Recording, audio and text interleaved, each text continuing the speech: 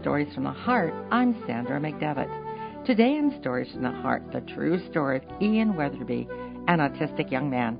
Although intelligent, the doctors labeled him as severely retarded. When he was 11, his father attended a conference on autism, and Ian's life changed forever. Stay tuned to hear the story of an amazing young man on another Stories from the Heart.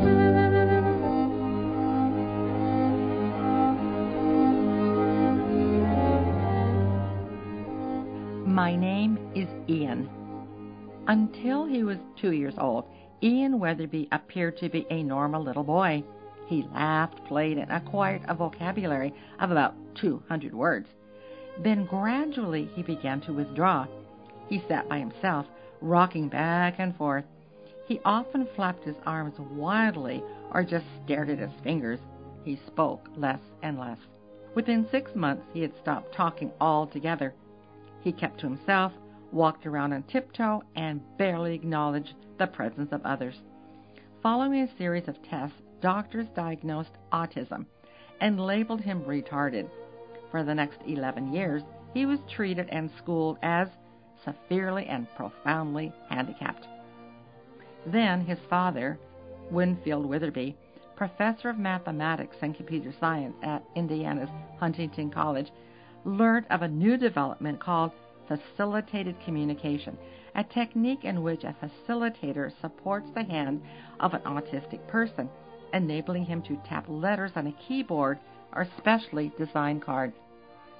Wynn and his wife Lynn soon discovered that Ian was not retarded after all. In fact, he was already able to read, and now he could carry on a conversation by using a keyboard. The following story was written from an interview with Ian during which his father acted as facilitator.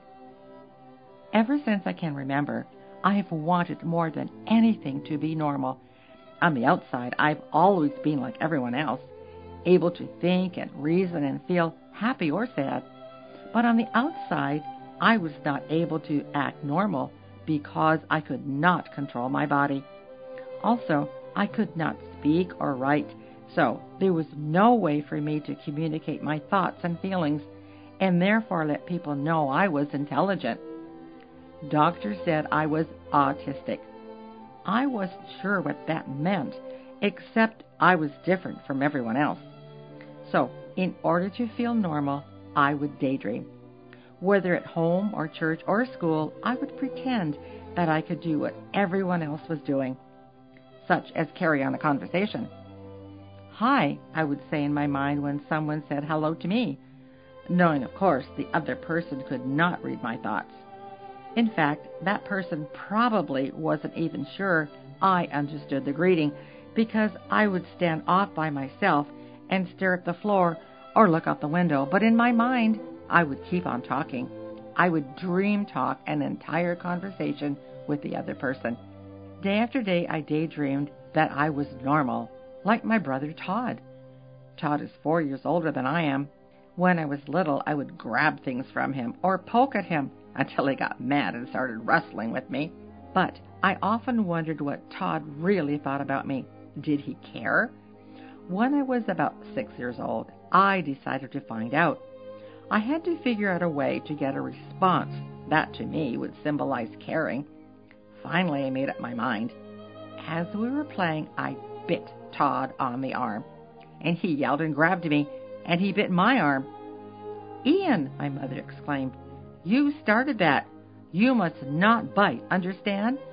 To emphasize her point, she smacked me on the arm. I became very quiet, but as I sat there thinking, I decided that both Mommy and Todd must love and care for me. If Todd had simply pushed me away, I would have interpreted that as uncaring. But he bit me. He treated me as an equal. And Mommy had smacked me. That meant she cared enough for me to want me to behave. Of course, Mommy and Daddy often hugged me. I knew they loved me, and I loved them.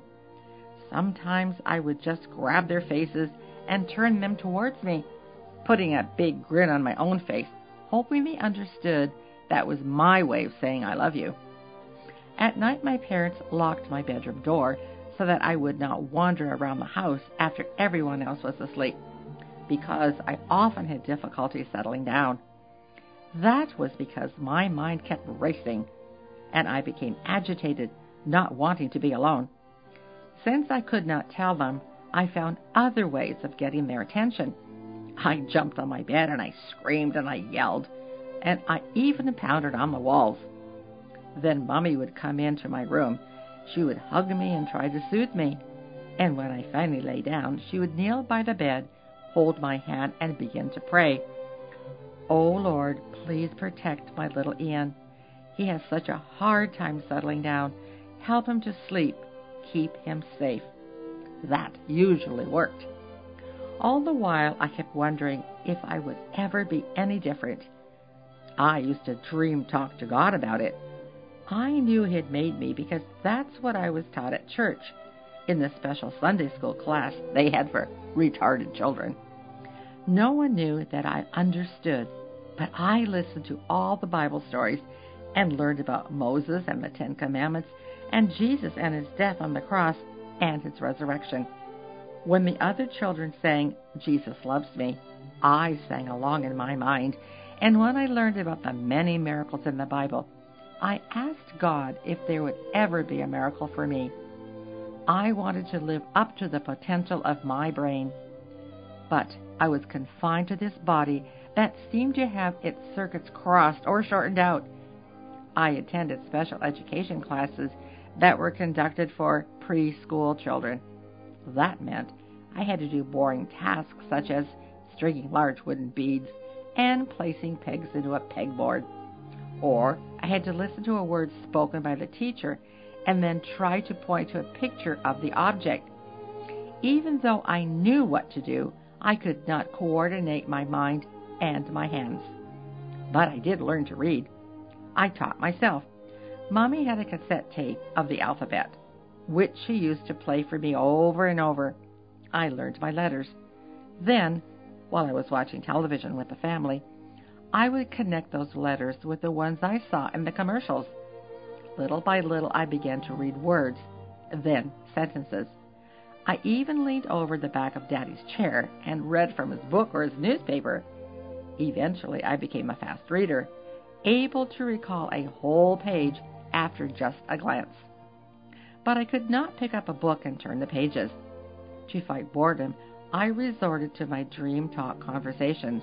Sometimes I just sat by myself and rocked back and forth, or I stared at my fingers. I found it helped me to turn off my busy mind so that I would not have to think about how bored I actually was. Then, in 1991, everything changed. Mommy and Daddy had been away at Indianapolis for a couple of days, attending a national convention on autism. When Daddy came home, he sat me down at the table in the dining room. What he said amazed me. "Ian, we've learned some surprising things at the conference. And because of what we've learned, I've an idea you're a lot smarter than we give you credit for." He put his hand on my shoulder and looked me straight in the eye. "I want to apologize right now for not recognizing it," he said. Then he got out a white card with the letters of the alphabet on it. "Here is something I got at the conference that might help you to speak to us at last. With this card, we might be able to do what is called facilitated communication." Daddy was nervous, and so was Mommy. She kept pacing around the dining room. "I'm going to support your hand," Daddy went on, pulling up a chair beside me and taking my right hand, "and I want you to try to point to the letters on the card and to tell me your name." I was so excited I couldn't sit still. Daddy had to make me stay in my chair. But finally, with some hesitation, I began to tap out MYNAMEISIAN.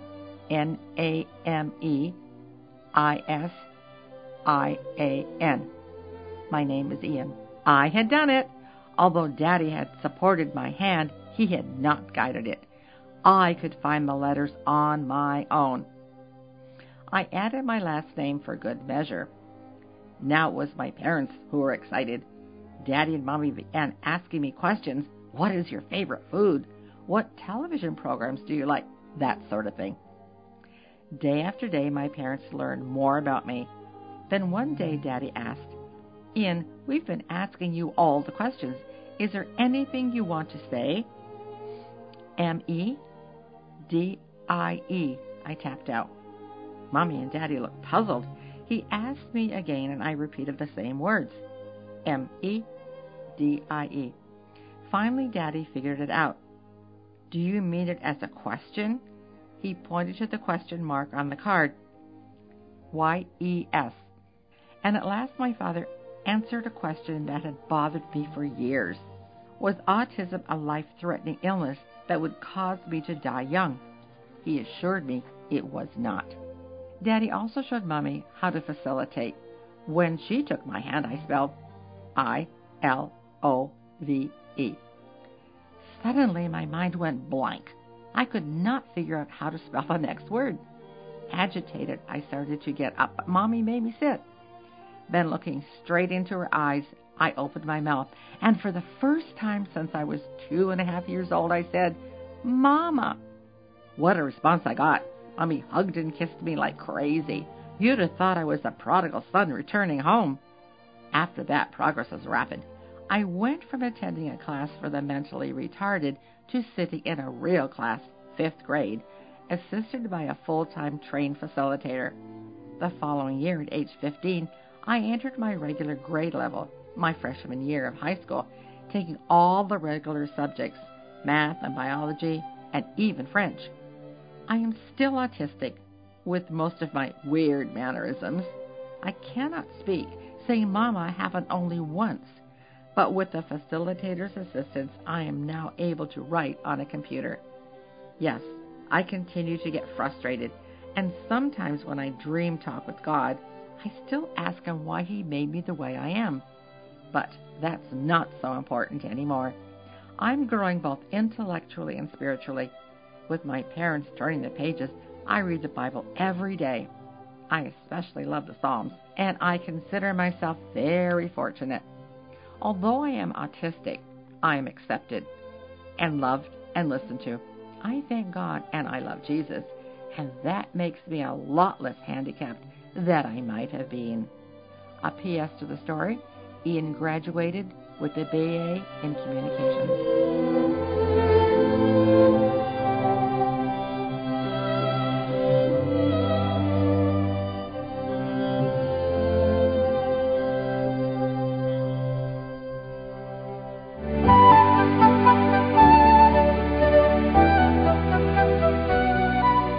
Thank you for joining us on Stories from the Heart. Today's true story, My Name is Ian, was written by Ian Weatherby from the book Miracles in Children. To listen again, go to the Ave Maria Radio archives. To reach me, I'm at Sandra@AveMariaRadio.net.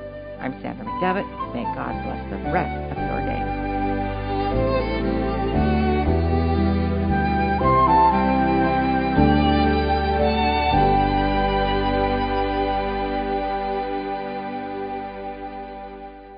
Missed a show? Not sure if it came from Ave Maria Radio? Go to AveMariaRadio.net.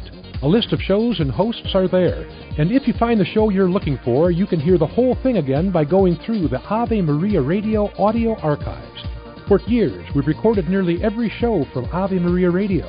Just click on the audio archives message located at the center of our homepage. Now you even have more reasons to become a radioactive Catholic by going to AveMariaRadio.net.